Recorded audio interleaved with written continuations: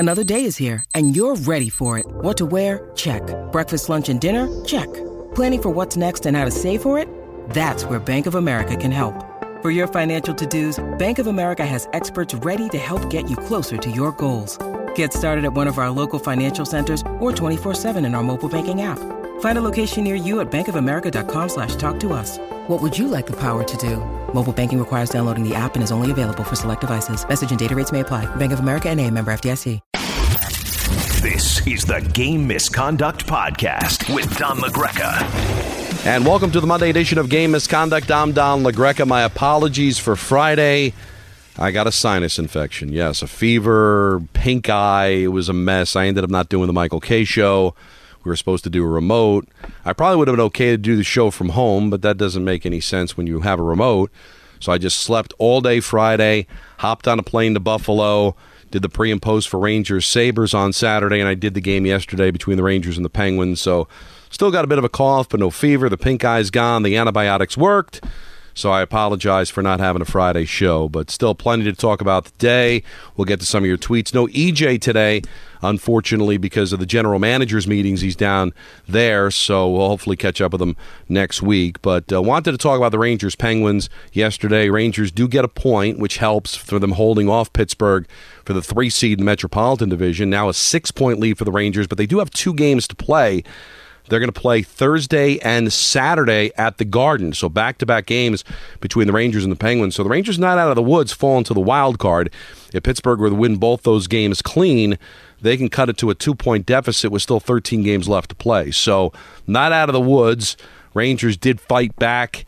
Kreider missed an amazing wide-open net on the power play that would have tied the game, but he eventually ties the game in the third period, only to see Letang score in overtime. So a good job by the Penguins who get a win, and Jarry was good.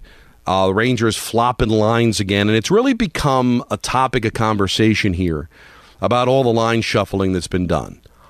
And the best line yesterday was the line that wasn't messed with, was the Mott, Gaudreau, and Vesey line. It produced the first goal of the game, and I thought their best opportunities came there. And I just wonder, is continuity sometimes what's going to have to win the day here? Shuffled the lines against Buffalo, and it worked, and they won the game in overtime. Kane playing with Hedl and Lafreniere for a while. Then that got flip-flop when the Rangers were chasing a goal yesterday. And the organization seems somewhat sensitive about it, and Gallant will say every team shuffles lines, which is true.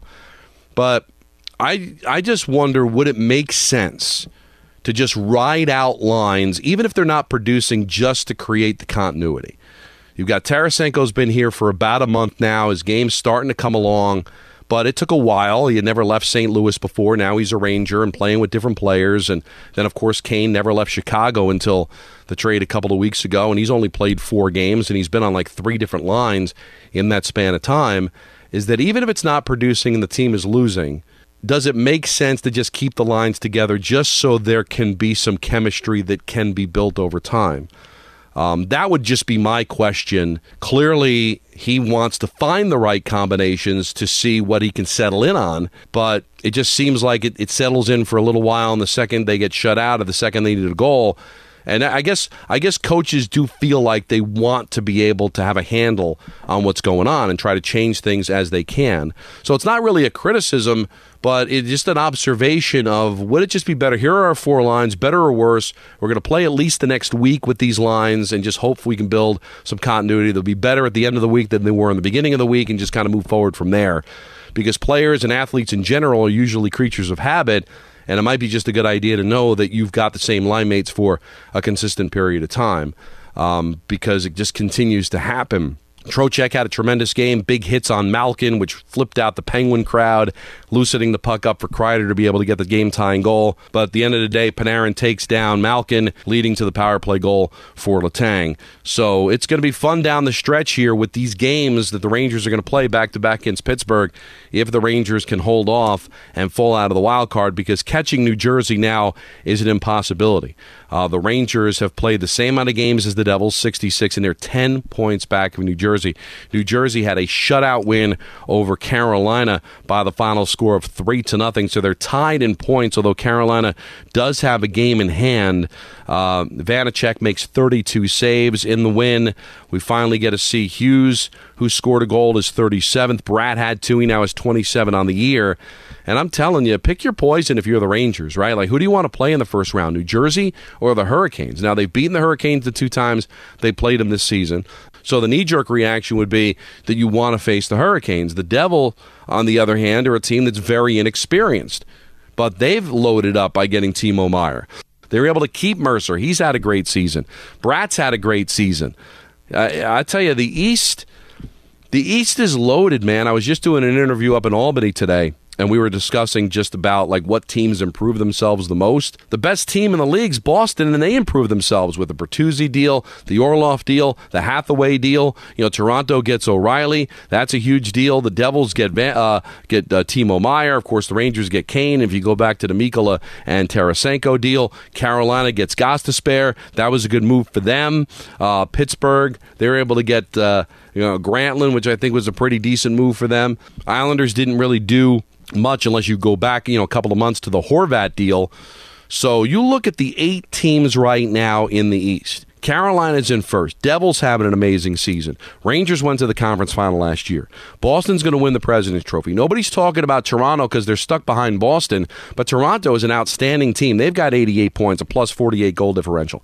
Tampa, nobody's talking about them. They've got the best goaltender in the conference, at least historically, in Vasilevsky. They've gone to the Stanley Cup final 3 straight years. 2 cups jingling and jangling in recent vintage. All right? Pittsburgh, they never seem to get out of the first round, but you still have Malkin, you still have Crosby, who's having an amazing season. Letang has been very good. They put the band back together, and it's worked. I mean, the Islanders, Sorokin can steal a series for you if they can get Barzal back. Florida, still 3 points back. They've got a game in hand on the Islanders. They're still not out of it. So this Eastern Conference is just going to be tough.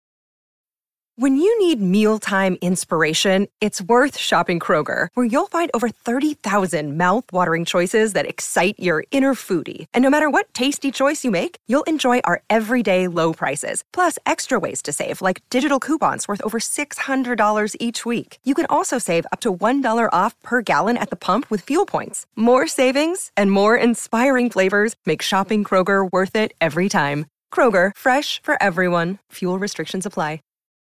So much better than I think than the West. Vegas, very good. Dallas, very good. Colorado obviously won the Stanley Cup last year. But are any of these teams comparable to all the teams that I just mentioned in the East? Pretty good stuff.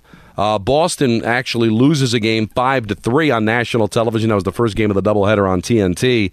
Red Wings are cooked, but you could still see that Larkin's having an amazing year. They put up a 4-spot Detroit, and Boston comes back to make it 4-3, only to lose on the empty netter. Golden Knights win on the road, as per usual, 5-3 over Boston. That's a big win for the Jets over the Lightning. 3-2 was the final score there. The difference in the game ended up being Barron's goal is 7th at 9:02 of the second period to give them a 3-1 lead. They only had 22 shots on goal, but did a good job in cashing in on those opportunities. So the Winnipeg Jets, as we sit in the Central Division, 3rd place with 79 points, climb out of the wild card. Colorado still looming with 78 points, so that's going to be a back and forth. Colorado 3 games in hand on Winnipeg, so that was a nice win. But really, whether it's winning the division, whether it's finishing 3rd in the division, or settling for the wild card, outside of home ice advantage, I don't think anybody's really got to worry about not making the playoffs of the playoffs teams in the Western Conference, because the Flames did win over the Senators. We can put the Ottawa Senators to bed, I think, now with the Flames' victory. Predators win as well. So those are the 2 teams on the outside looking in, but they're 5 points back. Nashville's 5 points back at Colorado. Calgary also the same. Calgary trying to catch Seattle, that's not going to happen. They're 8 points back of Seattle for 3rd place in the Pacific Division, so they got to focus on the wild card. Now Nashville can try to chase down Colorado. They can also see if they can chase down Winnipeg, 6 points back of Winnipeg with 3 games in hand. So Nashville's still kind of lurking, but with their -3 goal differential, and I just don't think that Nashville is going to be that big of a threat. But those two teams still mathematically alive for a chance to be able to make the playoffs. But that was a good win for the Predators in overtime over the Ducks. Ducks are a team you have to be able to beat to make the playoffs, and Novik gets the goal, his 12th of the season, 1:12 into overtime, to be able to win that one. Only 3 games on the docket tonight. Sabres and the Maple Leafs from Toronto. The Sabres, a lot of work to do. They've got these games in hand. They've got 69 points, but now they see the deficit 7 against the Islanders. Do have 3 games in hand, but even the games in hand don't help them.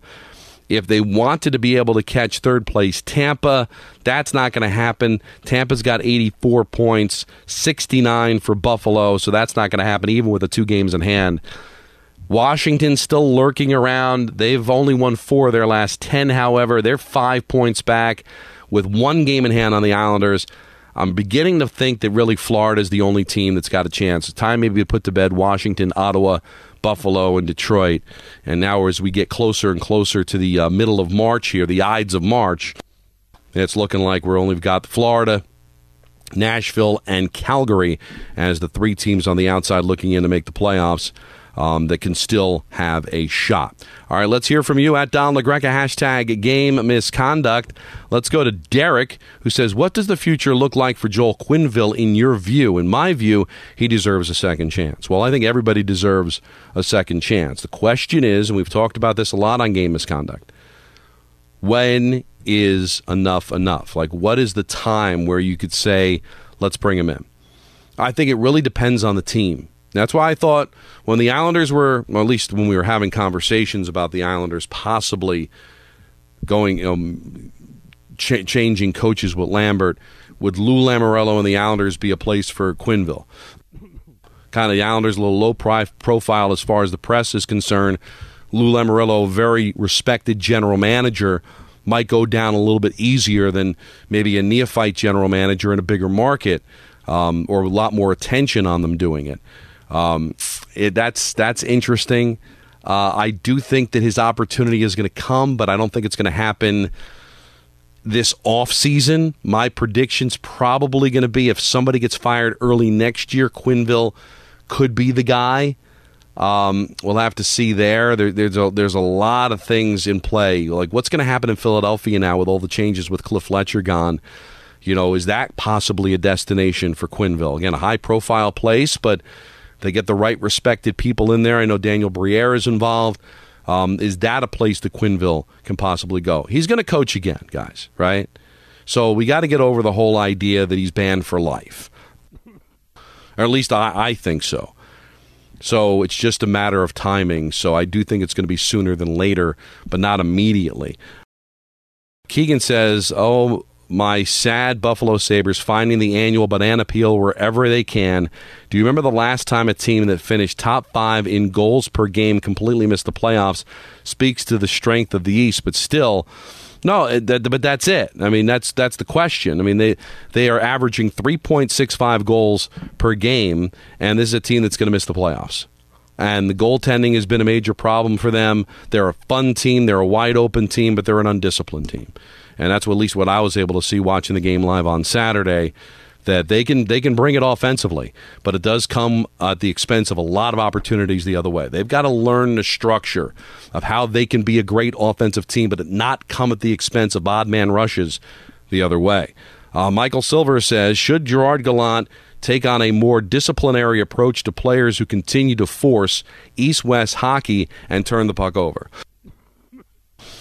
Michael, it's a tremendous question. Sometimes the Rangers get a little too Harlem Globetrotty, for a better phrase, lack of a better phrase, that, you know, these blind between-the-leg passes that are just, there's nobody open. I think Gallant, he spoke to it, that he wants his players to find some creativity. Some of it gets explained away by the fact that they don't have a lot of chemistry because of all the new players that have come over. But you look around the league, Michael, if you pay attention, you do not see a lot of responsible passes. I don't know if there's a stat, I'm sure there is, of completion percentages for players. But I bet you it's down this year compared to other years. It just seems like for the sake of creativity, you see some of the dumbest passes in this league. And when they connect, it looks brilliant, and it makes SportsCenter, and it makes all the highlight shows, and we're all hemming and hawing, but a lot of times it just creates just a bad turnover. And I don't think the Rangers are the only ones that are guilty of that. Yankees and Penguins says, hey, Don, do you think that the 8 playoff teams in the West are decided already? Yes. Nashville and Calgary, as I mentioned, still have a chance, but I don't think either of those teams are consistent enough to do it. I think the 8 teams are set in the West. All right. AZ Ranger says, Don, true or false, the Rangers are the 3rd best team in the metro area. And now, that was something that was thrown out there by the New York Post's Hall of Fame writer Larry Brooks. I don't see where you can tell me that the Islanders are better than the Rangers, other than the way Sorokin has played this year. I guess that would be Larry's angle, that Igor's been a little inconsistent, not as good as he was last year, and that Sorokin, if he was to play the Rangers in a best-of-7 series, be the better goaltender and win. The Islanders had the better of the season series this year, so if you want to go on that angle, but you look at the talent up and down on this team, I'm telling you, they got 16 games left. Let's see the chemistry start to build. But a team with Kane and Tarasenko and Kreider and Zibanejad and Panarin and Trouba and Miller and Fox, the Islanders are not better. Now, the Devils, I mean, you can make the case. The Devils are having an amazing season. I would not put their goaltending up there with Sorokin or Shesterkin. I would say the Devils have the 3rd best goaltending of the 3. But you take a look at the standings, right? It's Devils, Rangers, and Islanders, and the Islanders haven't even solidified a playoff spot yet. So I think that's – listen, Larry's a class act. He's not doing things to create clicks, although I do think he likes to stir the pot a bit.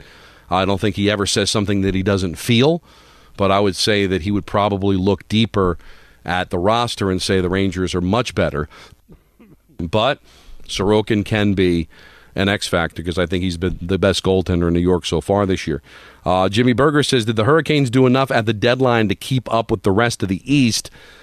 I've only watched them a handful of times this season, but want to know your thoughts on the eye test when you watch them. Well, the eye test told me that they could have used a center. Easier said than done. They do not like, that organization does not like to give up draft picks. And when you look at the picks that were thrown around at the deadline, tells you that they were not going to be able to keep up with the Joneses with that philosophy.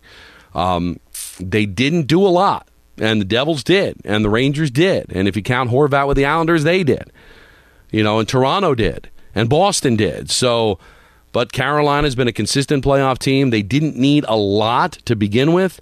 Maybe a center, but again, you just don't go to the NHL store and buy a center. But maybe a little bit more would have been fruitful, so we'll see there.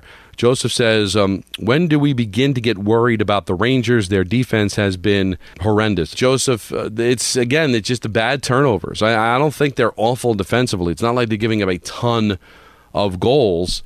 And let's also not forget that they're playing without Ryan Lindgren. 7 straight games without Ryan Lindgren. They have not been whole for a while now.